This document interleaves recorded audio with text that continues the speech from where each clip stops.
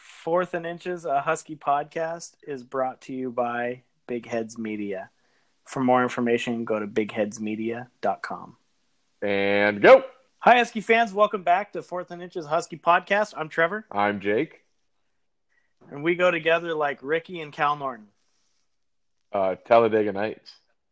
That's right. Isn't it Cal Naughton Jr.? Yeah. Yeah. I thought... I almost did? I almost just said Ricky and Cal and then gave you a minute to think on it, but I think I would have gotten it. I think so too. Do you know why? Because I'm the Magic Man. Because you've seen it before? Because I'm the Magic Man. Now you see me? Now you see me. Now you don't. So this is going to be our South preview podcast. But before we get to that, we had a new member of the 2020 class join. His name is Rome Odunze. Yeah. He's a wide receiver. He's a 4-star, 6'2.5", 200 pounds, out of Bishop Gorman in Las Vegas. Jake, what are your thoughts? Nice pickup, man. He's gonna play really well off of McMillan. Watch this tape. Cat is elusive. I saw on his junior highlight tape, I saw like 3 bubble screens go to him, and he broke them to the house. And I mean, he looks real elusive to me. He doesn't look like he goes in high points ball, but that's what Jalen McMillan does. That's not really what he needs to do. I mean, to me, he looks like he's a 4-star guy. He's got a 90 composite rating. They just keep getting more and more 4-star receivers. And I'll live with that all day long. I love it. I agree with you. I think that, if we want to do a little bit of comparisons from guys that have just come through, he's more of the John Ross type where he's really, really fast. Yeah. And Jalen McMillan's more in that Dante role. Yeah. And don't be mistaken. Trevor doesn't mean like John Ross. He's not as fast as John Ross. That's right. John Ross is kind of a once in a lifetime, elusive speed type of guy. Right. But he plays like a John Ross. Yeah, he's gonna make the defensive backs give him a cushion because they're always going to be afraid that he's just going to run right past him. Yeah, exactly. Yes, he's not going to be the fastest human being to ever run the 40 at the NFL Combine, but that's the kind of player he is. What really gets me excited about somebody like this guy coming into the program is the quality and the talent in that wide receiver room once the Ty Joneses and the Andre Bocellis and the Aaron Fullers are gone. You're looking at Sam Heward or one of the other quarterbacks. They're going to be looking to their sides and they're going to see Trey Lowe. They're going to see Puka Nacua. They're going to see Austin Osborne and Marcus Spiker, and now Roman Odunze and Jalen McMillan. That's a top 15 receiving room in the country. Oh, for sure. I remember last year we talked about type of receivers that UW wants to reel in, because last year we were a little bit on the shorter side as far as our receivers. When we were talking about it, we said the ideal receiver that I think Coach Pete wants to get is like a 6'3"-ish. They want their average receiver to be 6'2", 6'3". And in 1 year, it seems like they're already there, So they're bringing in the type of talent that they see their team molding around, and they're not 2 and 3-star guys that are just tall that can grow into something good. These are legit 4-star guys. Gorman is a powerhouse as far as high school football. They've produced a ton of talent. This kid is nothing to bat your eyes at. And, McMillan being probably the top receiver in the West Coast. And these guys are big, tall guys. And that's what this team wants and needs, especially with these new quarterbacks coming in. These guys are going to get them the ball where they want it. You can see the difference in receivers coaches from year to year. Junior Adams took over for, I'm spacing on his name, the guy that came from Oregon. Kind of the story is that once he got passed up for the for an OC job. He was kind of on his way out, and you could tell by, they brought in one 3-star receiver last year. They were missing on receivers, and now this guy's in here that came from Eastern Washington, who Cooper Kupp gushed over, and he's reeling in talent all over the place. Yeah. He closed on Puka Nacua. He got Jalen McMillan early, and now he brought in this Rome guy. I mean, they could be done recruiting receivers in this class. From what I've read, they still want to grab one more.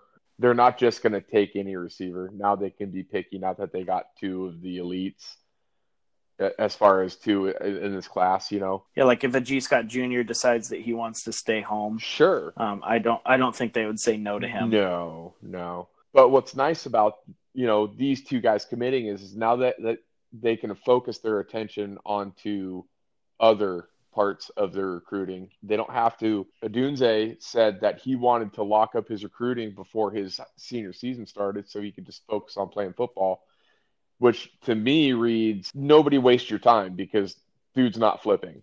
And Jalen McMillan has been the biggest recruiter other than our coaching staff.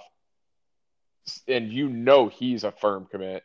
No reason for anybody else to talk to him. So now our coaching staff can focus their attention on the defensive side of the ball or grabbing a couple offensive linemen, some corners, stuff like that. So, and that's nice. That's good for them to have, All right. So that's your Washington news for the day. We're going to just move right into the Pac-12 South. So Jake and I have both gone through and done a win-loss total for each team. And then we're going to compare, see where we're going to have these guys ending up at the end of the year. And at the end of the year, we're going to see if we're right. Last year, the South, we're going to start with the South. The South was all over the place. Jake's favorite to win ended up, really struggling. So bad. I got lucky. Yeah, I got lucky. I chose Utah based on the fact that they have a decent defense, and the rest of the grouping was frankly pretty low. And after one, though, I mean, it was a crapshoot. So, well, and spoiler, I kind of think that's how the South's going to be again this year. The South, I was talking to a friend of mine. You could take the top 4 teams from the North, and they probably wouldn't finish worse than 3rd in that league. I think. I bet probably better than that. Yeah, I mean, I think that Cal competes in that league, and then everybody above Cal. I believe that if they were to have to play that South schedule, I think they would come out looking better than they do than being in the North, having to go through the gauntlet of Stanford, Washington, and Oregon. For sure. I totally agree. Let's get into the little brother of the Pac-12 South, huh? Absolutely. let's start with the Arizona schools, huh? Perfect. Because I went by alphabetical order, so. Perfect. So that would lead us to the University of Arizona. Jake, what's your take on how they were last year offensively? This is the team that I ended up picking to win the South last year. I thought Khalil Tate was going to win the Heisman, based off of his previous season. His numbers were godly. It was like he was playing a video game. He was a video game guy. And he took a big step back with that new coaching staff. Sumlin came in and expected him to be more of a – I don't think they expected him to be a pocket passer, but more of a pocket passer. And I just don't think that he bought into that system. So offensively, I think a lot depends on him. How he plays is how that offense is going to play. So I guess we're going to have to wait to see how he performs. And he might not even be the starter for the full season if he doesn't buy into that system. And I think that that's a really good point, that if he keeps running, he keeps doing that running style quarterback. He's not the biggest guy in the world. I could see him getting banged up like he has in every year of his career. Is it the coaching staff forcing him to do it? Is he wanting to do it? Somebody's going to have to change. Or I think, again, this offense is going to be kind of hit or miss. Yeah. They had, you think back to that weird Oregon game where they just exploded and dropped 44 and decimated a Duck team that at the time was looking at like they were probably going to win the North. Yeah. So I don't know. I wonder if Kevin Sumlin's the guy that's supposed to be there. I went back and listened to our Pac-12 South preview from last year, which wasn't super good, so I don't suggest anybody do it. But you really made it. You made a great point that you said that outside of the Manziel years, Sumlin's offenses weren't necessarily that good, and maybe this is just who Sumlin is, and I don't know if it's going to work out in Tempe. Yeah, and unfortunately, I thought that Khalil Tate was kind of a Manziel-ish type of player. I thought, and that's the confusing part of it, right? Yeah, I thought Khalil Tate had just as much talent as Manziel, and so I thought maybe it'd fit perfect. But maybe someone's just tired of that type of a player. I don't know. Or maybe it's because Sumlin recruited Manziel, but not Khalil Tate. So Khalil Tate just didn't want any part of his offense, So on the defensive side, they gave up a lot of points, but if you look at the points that the games that they lost and the points that when they gave up a lot of points is they gave it up through the air. So the teams that they gave up a lot of points to were Washington State.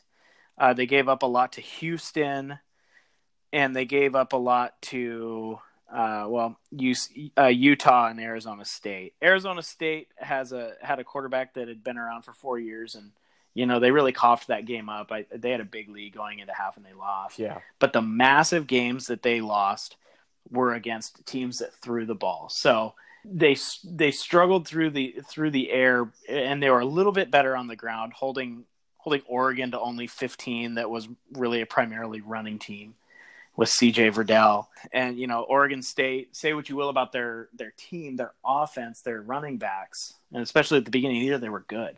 And they were still able to keep them to just 14 points as well. So, the way to beat them is to be able to throw the ball. Yeah. And fortunately, for us, not to give too much away, I think we'll have more of a passing attack this year than we did last year. So it should play nicely into that. Yeah. The only scary part of that game is we're going into Arizona. And we do never, Washington doesn't play well in Arizona. Something about that hot weather. I guess so. So who's your player to watch for Arizona this year? We already talked about him, but it's going to be Khalil Tate. He was the first person to win Pac-12 Offensive Player of the Week in 4 consecutive weeks ever. But last year he really took a step back. It might have been my fault for picking him to win the Heisman. I might have pretty high on. I might have jinxed the guy, and I just want to say to Khalil, I know you're listening. I'm sorry. I'm sorry. Bear down. Bear down. That was my bad, bro. I'm not picking you to win the Heisman this year. Go out and do your thing, okay? But his completion percentage dropped from 62 to 56%. And for that offense to be efficient, man, I don't think he needs to be at like a 62%, but I think a 61%. And that offense is making major strides because with his running ability and being a somewhat efficient thrower, I think that team can really move the football. So, for me, it's an obvious choice in Khalil Tate to watch for this year. And I think that's Khalil Tate's going to take them as far as he can take them. Another guy that you could look at also is J.J. Taylor. He can get injured. He's been injured a few times in his career, but when he's been healthy, he's been really successful. Yeah. We're just going to go down the list. You're going to tell me win or loss, and if you want to explain it all, go ahead, and then I'll tell you how I put it. Okay, and I'm just going to disclaimer this right now, Trev.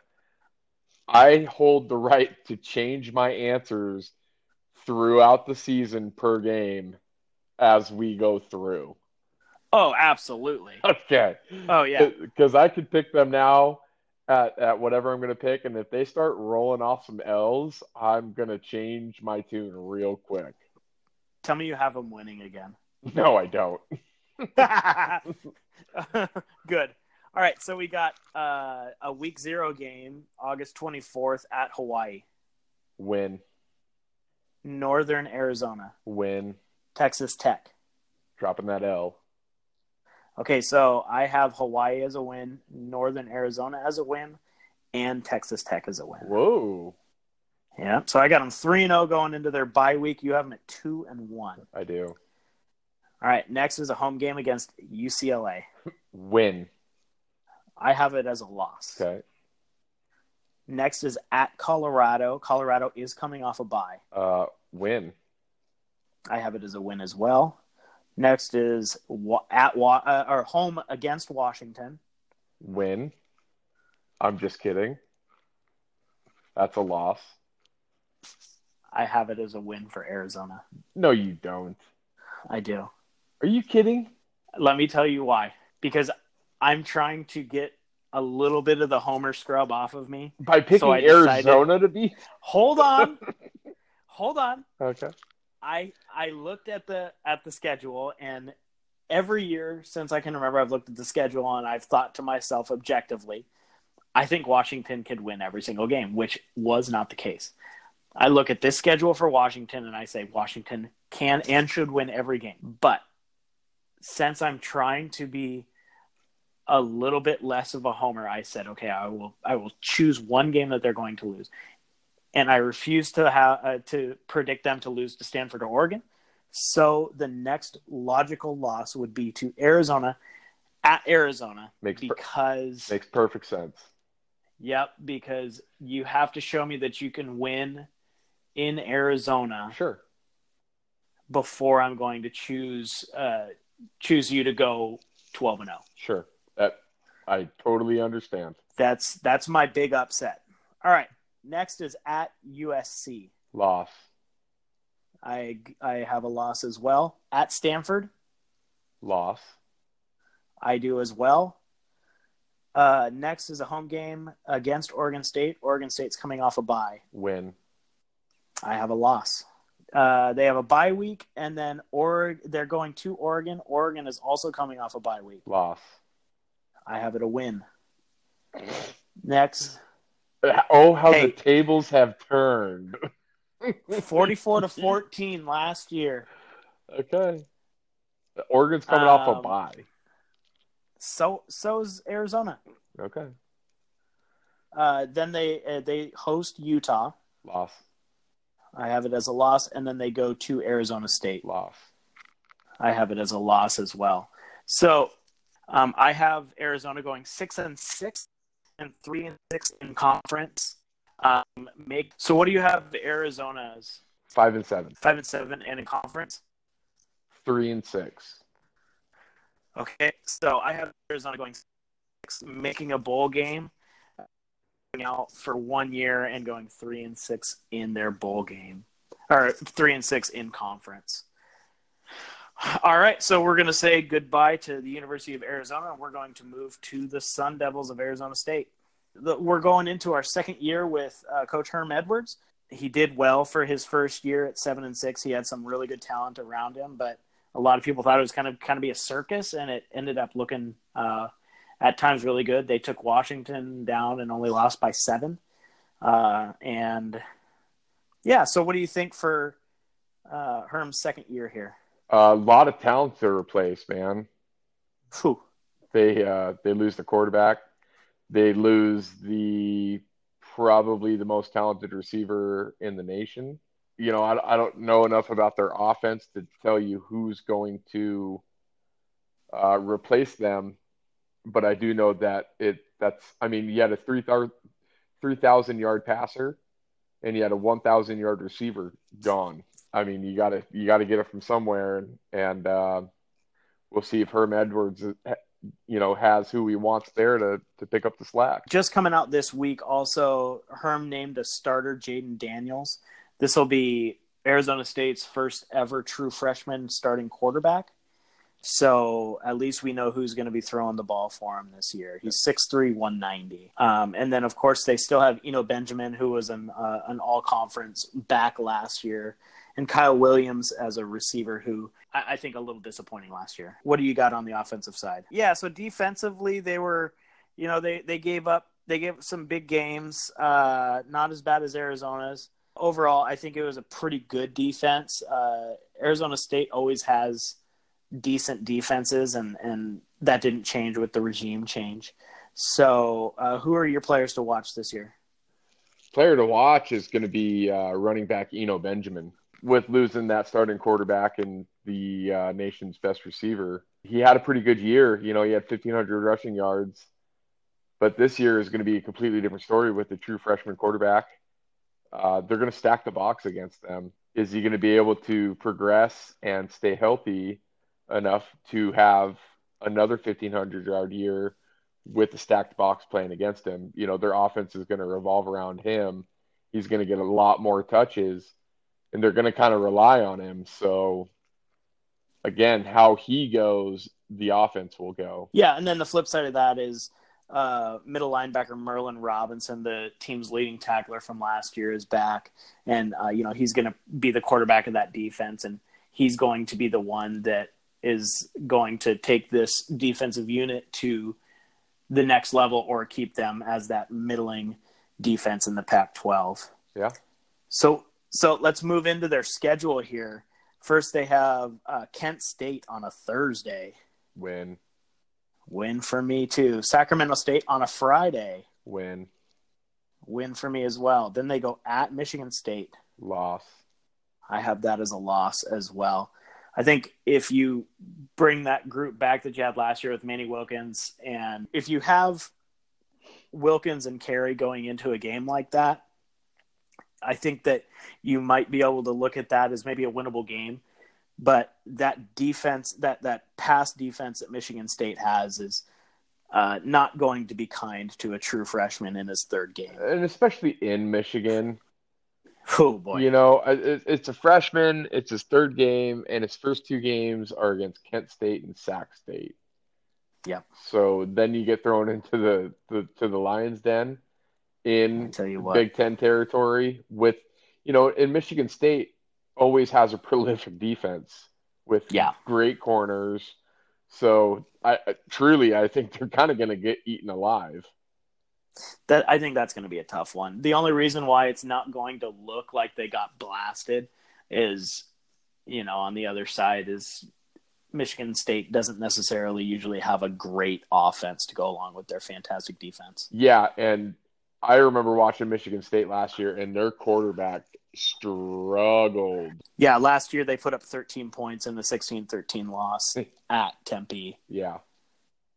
So next we get into conference play for them. They host Colorado.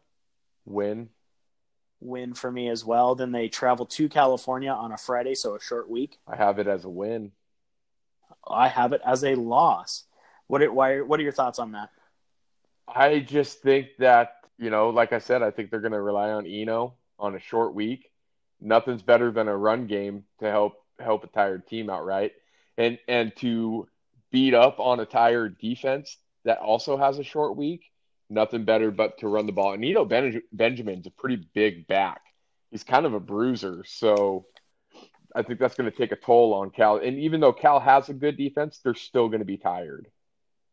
They have a great defense. The thing that gave me pause on this game is that Cal the week before is even in Mississippi. Yeah.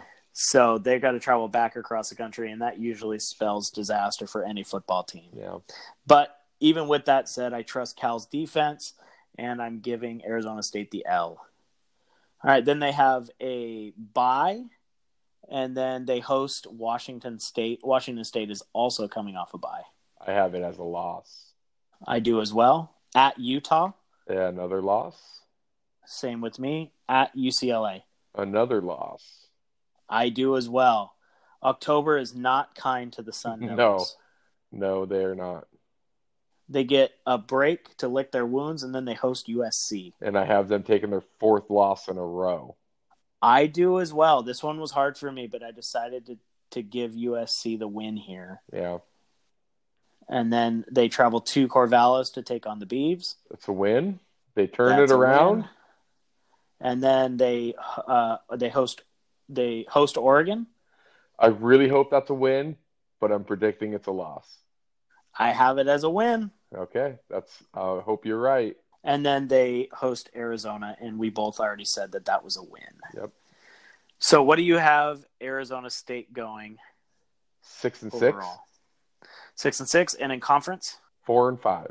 Okay, so we might have mixed up our wins and losses, but we have the exact same record and in-conference record.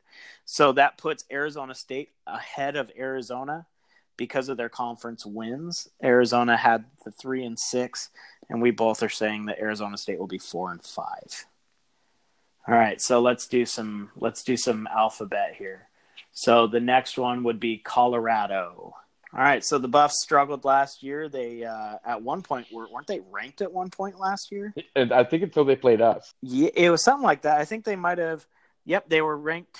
Oh no, they were ranked 21st against Arizona State, 19th against USC, and then the downhill fall. Yeah, so they were on a 5-game winning streak going into that at USC. You know, everybody was really big on Laviska Shenault. And the wheels fell off. Yeah, big time. And they weren't in some of these games. They weren't competitive. But they didn't play anybody. Oh yeah, I mean the beginning of their season, they beat Colorado State. They went to Nebraska and won. I think that was a good win. Yeah. But then it's New Hampshire, a UCLA team that was in turmoil at that point. And then I think their best win was probably Arizona State. Yeah. And then after that, it was just a whole bunch of nothing. So, Trev, what's your thoughts on their offense this year? It all revolves around Steven Montez. I feel like Steven Montez has been there forever. He started some games as a freshman. He played most of the Pac-12 championship against Washington in 2016. It's been a really inconsistent up and down career for him. I think he would have benefited being at another school, frankly. Yeah, Montez. I remember when we played him in the Pac-12 championship, he scared me a little bit. Yeah. Just because, he was playing really good football at the time. And fortunately, our defense locked him down. But he did show flashes of brilliance throughout that game. And then, of course, the other guy that they have who was injured for most of their losing streak was Laviska Shenault, who's probably the best wide receiver in the Pac-12 this year. And actually, I'll just jump right into it. That's actually my player to watch is Laviska Shenault. That dude is the real deal. I think you're wrong, though. I don't think he's the best receiver in the Pac-12. I think he's a top 3 receiver in the nation. I think at the end of the day, if he stays healthy throughout this whole year, I think you see Laviska Shenault go as the number 1 receiver off the board in the NFL draft next year. He's a stocky guy. He's 6'2", 225. That's a big guy. Yeah, but he's got the skill. He's got the skill set, man. Yeah. He was in the Heisman race until he got hurt, and I believe it was his shoulder he hurt. It was one of those kind of like nagging injuries, right? Where it was kind of week to week, but it just ended up being for a long time. Yeah, and in 9 games last year, he had 86 catches for over 1,000 yards. I mean, if you give him a full season, he's got over 1,500 yards receiving. And, like I said, I think he's probably the top receiver taken off the board. Hopefully to, your Seattle Seahawks. I don't know. Maybe. Him and, what's his name? Oh, DK Metcalf. Yeah, him and DK Metcalf opposing each other. 2 physically just demanding guys, just opposite. Like they're going to go out there play receiver. They're going to turn around and play linebacker for our defense. Yeah, dude, that's that is a big human being. And I really like him. He has a really good skill set as far as being a receiver. Great hands, great footwork. I mean, some of the plays he made last year were just incredible. So keep an eye on him. If you're going to watch a Colorado game, keep an eye on Shenault because he's going to be fun to watch. So what you're saying is you shouldn't be watching Colorado for much else. I'm not going to watch Colorado one time this year. Well, they do not play Washington. They do play Washington, so you can watch them once. I'll watch them one time this year, like I said. Very nice. Yeah, so their defense, they gave up 27 points a game last year. Not bad, not great. So we'll see what they do this year. But I think both of us are pretty down on Colorado in Mel Tucker's first year. Yeah, because they just fired their head coach last year, right? Montgomery? Yeah, Mike Montgomery. Yeah. I've never seen Either somebody worst or hey, man, he is. worst or Here's the first. thing, man. He is, man. He's the Ricky Bobby. That's why I chose Ricky Bobby for this one. If he's not first, he's last. You want a little race car knowledge? Sure. He's checkers or wreckers. I love it.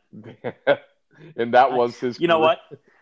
I know what that means, and I don't watch much racing, so we're good. There you go. All right, so let's get into this schedule, huh? First up, we got Colorado State coming to Denver. That's a big ol' win. That's a big W for me as well. Then they host Nebraska. That's a bigger L. Yes, I agree with you. And then it's Air Force coming to Boulder. Win. I got a win as well. Then at Arizona State. Loss. They have a bye week. And here come I'm rattling off L's from now on. Arizona. Loss. I'm with you. At Oregon. Loss. I'm with you. At Washington State. Win. What? Yeah. I think I really feel that Wazoo is going to take a step back this year. Oh, tune in next week. There's going to be fireworks. Are we having fireworks? Oh, yeah. All right, so I have Washington State beating them, so that's another loss for Colorado. Then we have a home game against SC. Loss. I agree with you. At UCLA. Loss. Home against Stanford. Loss.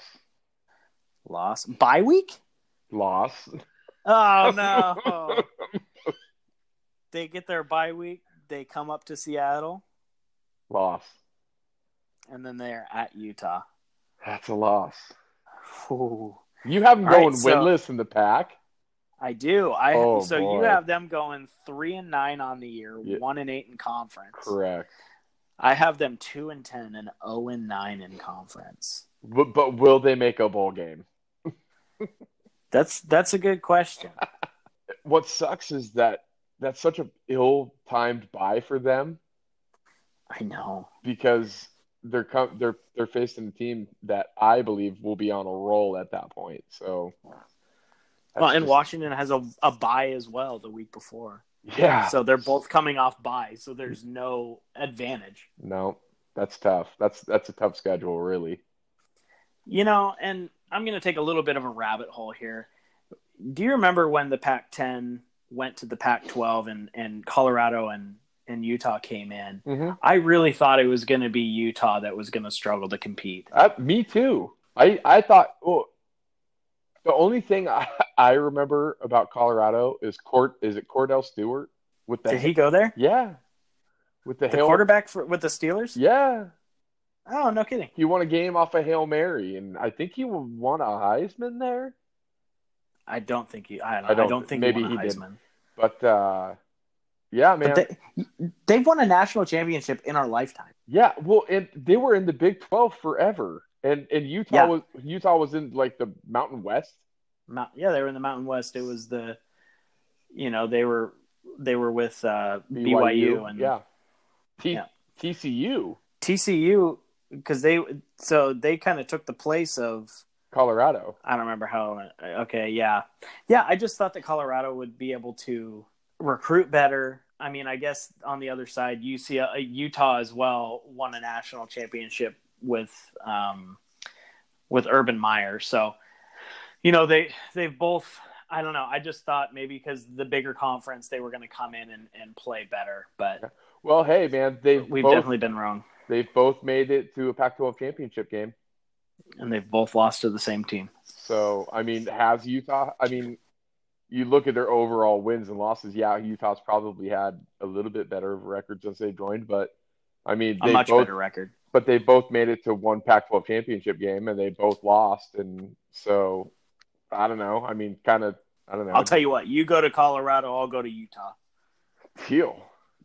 Dude, I mean – gonna go get stoned. Hey, we live in Washington. You don't have to go all that way for that. You're right. Come on, dude. I still don't. It's true. We both don't have time for that. Well, I get tested, so. Oh, yeah. Like, there's that. I've never been tested, but I think if I got as a state employee, I could be popped anytime. So you know what? I'm gonna be clean, so I'm good. You're gonna do it, and then the next day they're gonna be like, "Trev, your turn, bud." And you're gonna cry. You're gonna cry in the corner. I'm gonna get Dwight Schruted. Do you know what that is? Yes, this is cannabis. No, it's marijuana.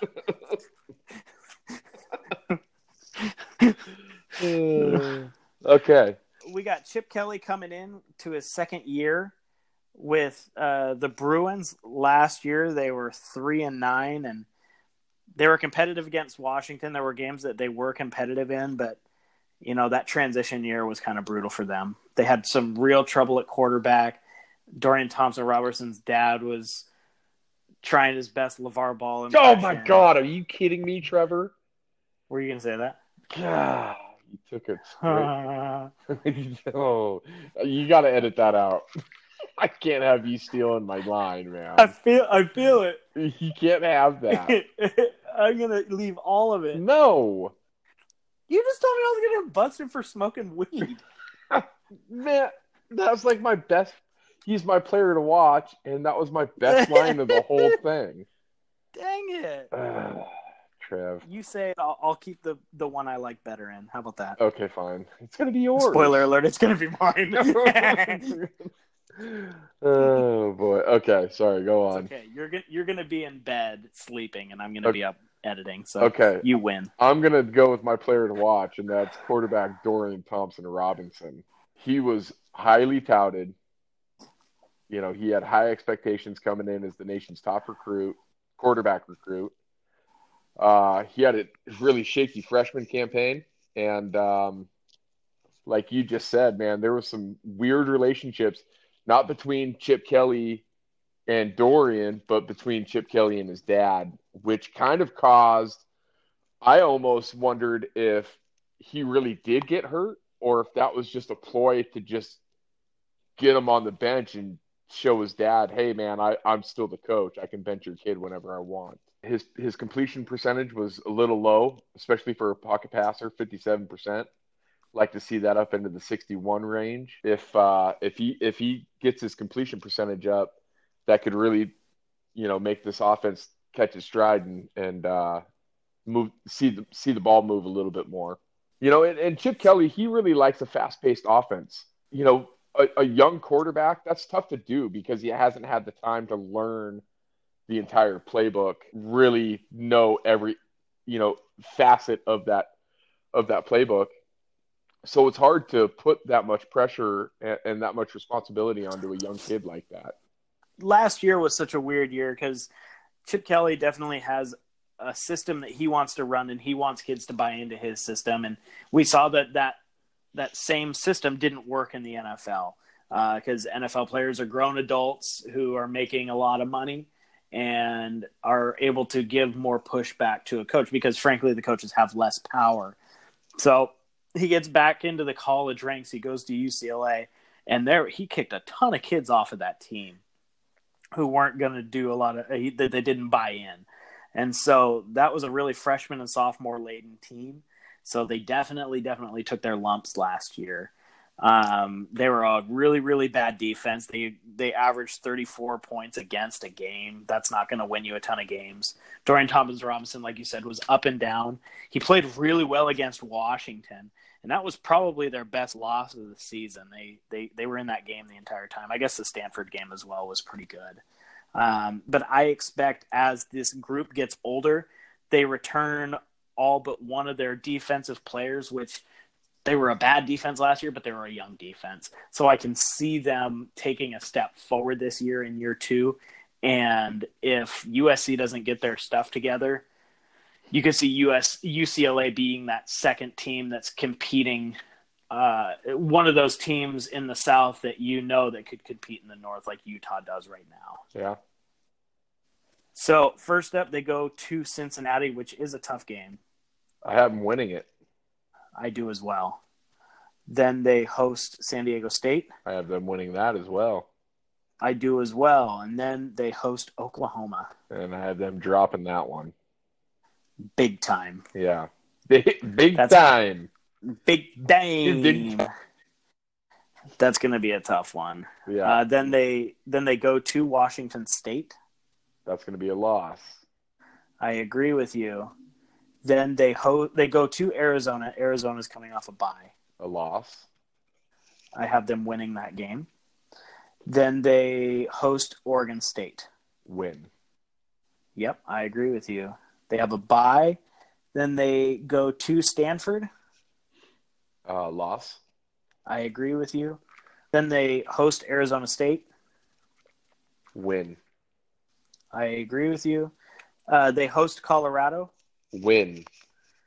I agree with you. Then they have a bye. Then they go to Utah. Loss. I agree. At USC. Win. I have a loss. And then they host Cal. Win. I have a loss. So, Jake, what do you have UCLA finishing? 7-5. You have them 7-5, and in conference. 5. All right. So I have them at 6-6 and 4-5, but they hold the tiebreaker over Arizona State. And we're going to move to their friends in the same state, to the UCLA Trojans. Same city. Yeah, they're both in that southern part of California, aren't they? Yep. So Clay Helton obviously is their head coach. He's been under fire. They went 5-7 last year, and a 5-7 USC team. Their coach should be fired. I'm frankly shocked that he wasn't fired. I'm shocked at the ineptitude of such an institution as of this, that they've been such a dumpster fire in the athletic department when it comes to football and their operations, from Pat Hayden to Lynn Swan to Lane Kiffin, Steve Sarkisian, and now, Clay Helton. And it just doesn't seem like they're taking advantage of the footprint that they have. They've tried to relive the Carroll days with some of his coordinators. It hasn't worked, but it just seems like every choice that USC has made in the last few years, they've made the wrong choice. And that's led them to missing out on a bowl game, which USC should never miss out on a bowl game. No, especially not with the talent that they bring in every year. That's what's not fair, right? Yeah, even though they suck, and they sucked real bad last year, they still brought in a super competitive recruiting class. And it's just because it's the name, they've lived forever. They're in Southern Cal, where a lot of the high school talent is, and all those kids grew up wanting to go there. So they're going to reel in talent no matter what. And like you said, there's just no excuse for them to be as bad as they are. But on the flip side, I love it. I love watching them lose. It's like watching the Yankees lose. I love it. It's pretty nice. It's fantastic. All of these kids that maybe not so much anymore, where Washington's really gotten a foothold down there. But you think of the players that were here when Washington started to turn it around. The one that comes to mind most is Jadon Mickens and Marvin Hall, because they both wanted to be Trojans. Yeah. But the fact is they just were never offered by USC because they weren't good enough. Yeah. So they had to go elsewhere. And now, they were somewhat part of that change that led to Washington to where they are. But most of those kids, their first pick on where they want to go is USC. And, these USC guys are going to the draft, and they're being drafted on potential, which I think is a real indictment on the coaching staff, that they're not able to develop these guys into absolute studs, and they're still relying on their talent, even when they've been in the program for 3 or 4 years. Yeah, absolutely. I totally agree. And that's on coaching. And like you said, that is what's wrong with USC right now, is that it's not just the coaching who's failing USC. It's the upper management that hasn't gotten rid of the coaching. They had a choice, and they could have had Chris Peterson, and they went with Steve Sarkisian. Yeah. I mean, that was Pat Hayden, and he's gone, and now it's Lynn Swan. But Lynn Swan's there to play golf and shake hands with boosters. Yeah. And it just doesn't feel like – I think it's either the president or one of the chancellors that they don't that is vacant right now, so there's not a lot of decision making going on, and it's just killing the football program.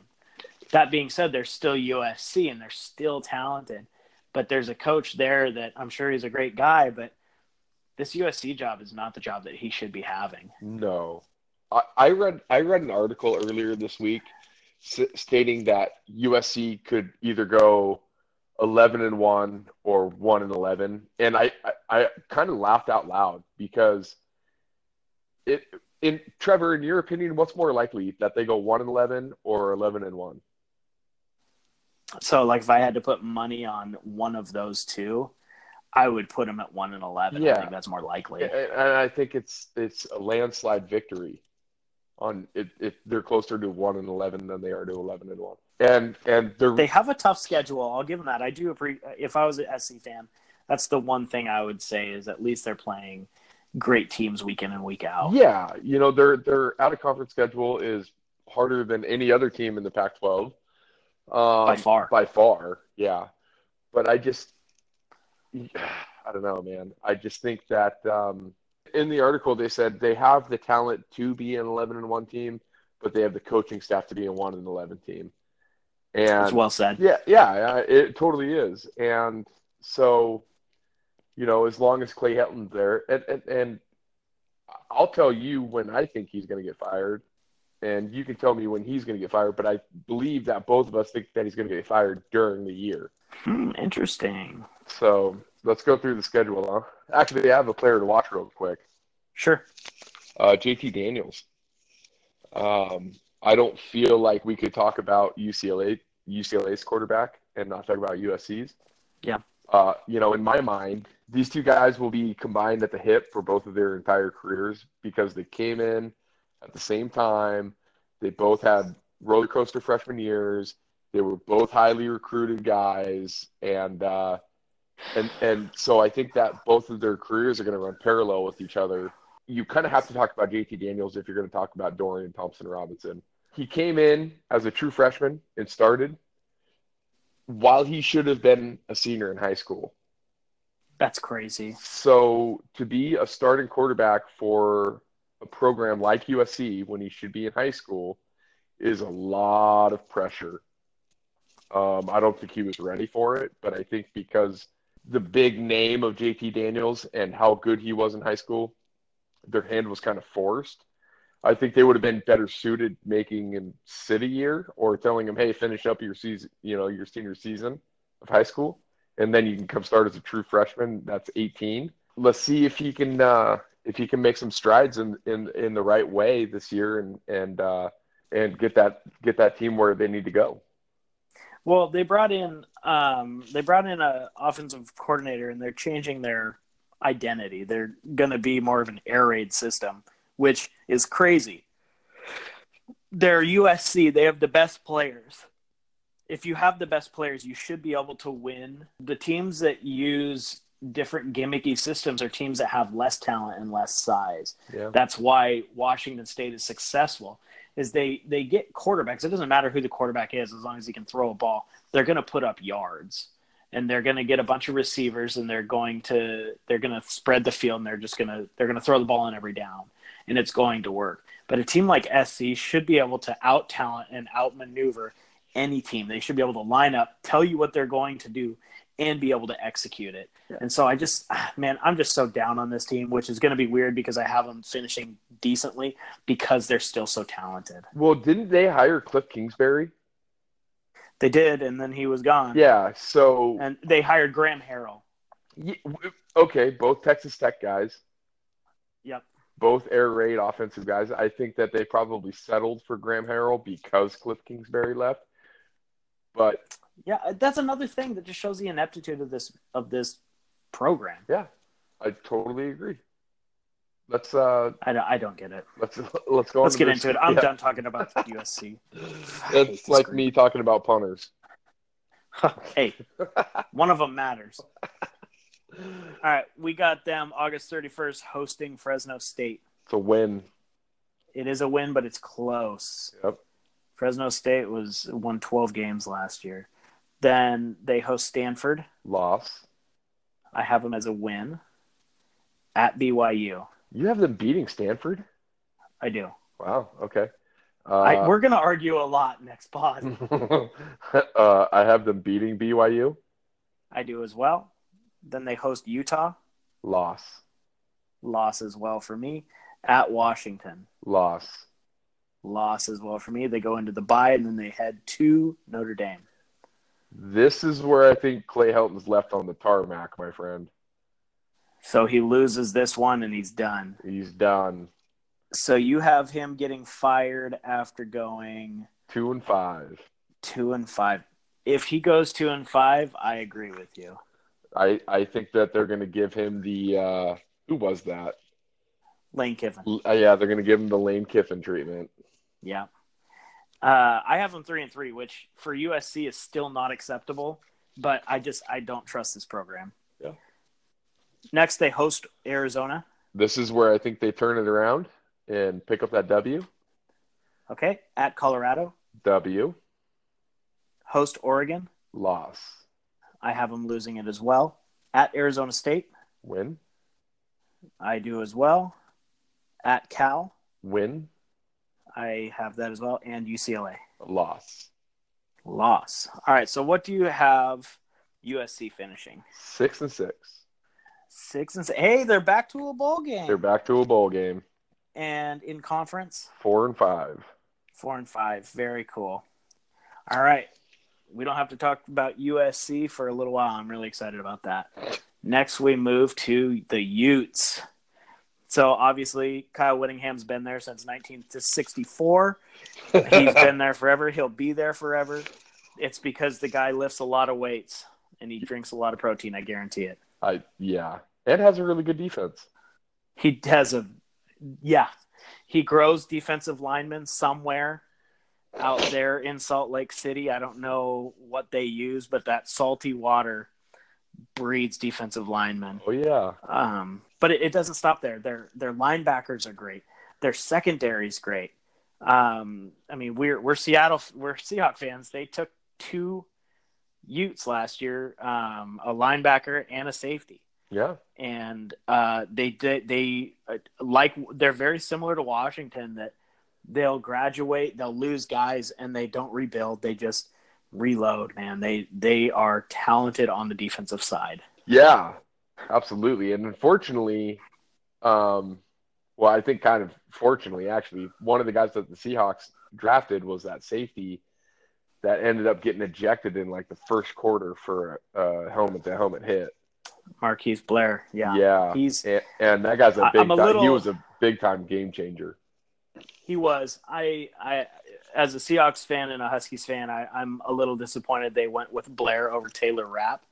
But that's a little bit on my homer showing as well. Yeah, absolutely. So did you see that hit that Blair put on that guy? I did. Does that remind you of it was early. Bam Bam? I thought Bam Bam's was more legal. He hit him hard, but that's the best hit I've ever seen. Yeah. Was Cam Chancellor's. It was disappointing that they flagged it, but it was such a hard hit, and the guy, that was a work of art. I mean, even Cam Chancellor tweeted about it, saying, "Man, isn't this football?" Yeah, that was unbelievable. Come on. Yeah. Offensively, if Tyler Huntley can stay healthy, I think they're a semblance of an offense that's going to be able to do anything other than just give Zach Moss the ball. Zach Moss is a dynamic runner, but if Tyler Huntley gets hurt again, like he has every year of his career, they're going to struggle on offense again. Well, you saw what happened to them last year when he got hurt, especially in the Pac-12 championship game. They were really one-dimensional. All we needed to do was stop the run, and defense scored the only touchdown of the game. Yep. And that's all we needed, because they couldn't move until the very last drive of the game. They could not move the ball. Yeah. And Jason Shelley, I mean, he was a freshman. He played well in some games, but especially in that Pac-12 championship game, the lights were just too bright for him. Yeah. So I think they're going to go as far as their defense can carry them, but if Tyler Huntley is healthy, they're going to be in good shape. Yep, I totally agree. Player to watch. Who do you got? A name all UW fans should be familiar with, and it's wide receiver Britton Covey. Oh man. Oh man, to say that he struggled against UW last year is a total understatement. Have you seen a tougher football player Oh though? boy, oh man, the licks that he took from Byron Murphy. Oh, Talk about a big hit. Dude had no idea that that hit was coming. His head wasn't even turned yet, and Byron Murphy is standing above him. Just I looking don't at his not to bicep. not today. Oh my It, gosh. I I felt after the first game, I felt really bad for him because he just got just beat up Yeah. over and over and over, and he just got left out to hang. And he kept making the catches, but he kept getting just tattooed for it. And then after the second game, when he tore his ACL, I almost like I didn't know what to do. You know, I just was stunned. Like, man, I didn't think that it could get any worse after the first game, but but here it is. My favorite, somebody put like that Facebook, like, was marked safe from Washington's defense after that first game. That was my favorite. And it was around the time that the first Avengers, which one was it? The first half of the Avengers, when they all turned to dust. And it was like Britton Covey sitting on the sidelines, and it was like, I don't feel so good. I want to go. He was starting to drift away. That's so brutal. Dude. That is so brutal. I mean, but around the league, he is, because of his toughness, he's about the most respected player in the Pac-12. Well, if you take out the Washington games last year, he's their most consistent player on that team. Catches balls, and then he'll run from the backfield. They'll run sweeps with him. He's got to get over 100 touches this year between the two positions that he plays, running back and wide receiver. He just might want to like semi-retire when they play us. Go out on another mission or something for that time, because that was brutal. Just for 1 week, maybe 2. And that's the crazy thing about Britton Covey too, is it was like he played his freshman year, and then he went on his mission for 2 years, and then he came back for his sophomore year. And so then all of a sudden he was like 37. Right, man, and here we are. Yeah. So let's get through this schedule. This schedule is a fun one. So they start with the Holy War at BYU. Win. I agree. Northern Illinois. Win. Idaho State at Win. USC. I agree with you. Hosting Washington State. Loss. Okay. I have Washington State winning that game. We then have a bye. Then we have at Oregon State. Obviously. Hosting Arizona State. I agree. Cal at Washington. I agree with you. Bye, then we have them hosting UCLA. I have that a loss. Wow. And the reason I do is because Utah traditionally loses a game they shouldn't at the end of the season. Fair enough. Then they have at Arizona. I agree with you. And then they host Colorado. So we both have them going 10-2 and 7-2 in conference. We just disagree on their second loss. You have them losing to the Cougs, and I have them losing to the Bruins. Correct.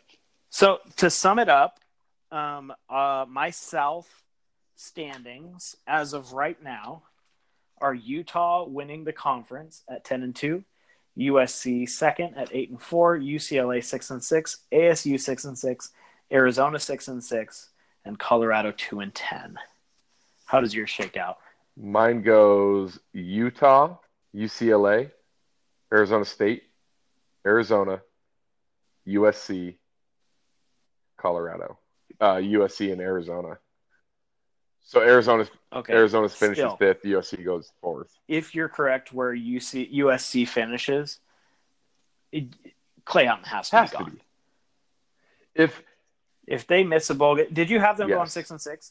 Still, that's not acceptable. No, and especially if their season starts the way that I have it, if I peg every game right, and they start the season 2-4, he's got to be Oh gone. yeah.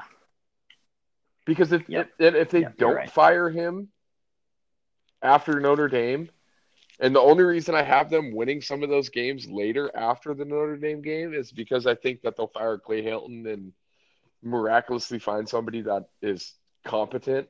And That usually happens when they let yeah, go of a teams will coach. play There's better. there's a little bit of Yeah. an uptick. So I have Yeah. them winning some games that if they didn't fire Clay Helton, I'd probably peg them as a loss. But Yeah. that's I'm predicting a Clay Helton fire here by week 6. So I don't know. I guess we're gonna have to see. We're gonna have to wait to see how the season unfolds. And Sounds like you just entered yourself into a I mean, I Deadpool. could. He'll be done by week 6. You heard it here first. All right, so next week we'll do the I North. What do you am think? excited for the North. I am too. Last year with the South, we were kind of all over the place because the South is kind of tough to gauge because it's just a lot of mediocre teams. But last year, the North, we had the exact same. This year, that will not be that won't continue. So we got some major differences, and we're going to actually be able to debate the North. And that's going to be it for us tonight, guys. Thanks for listening. Go Dogs.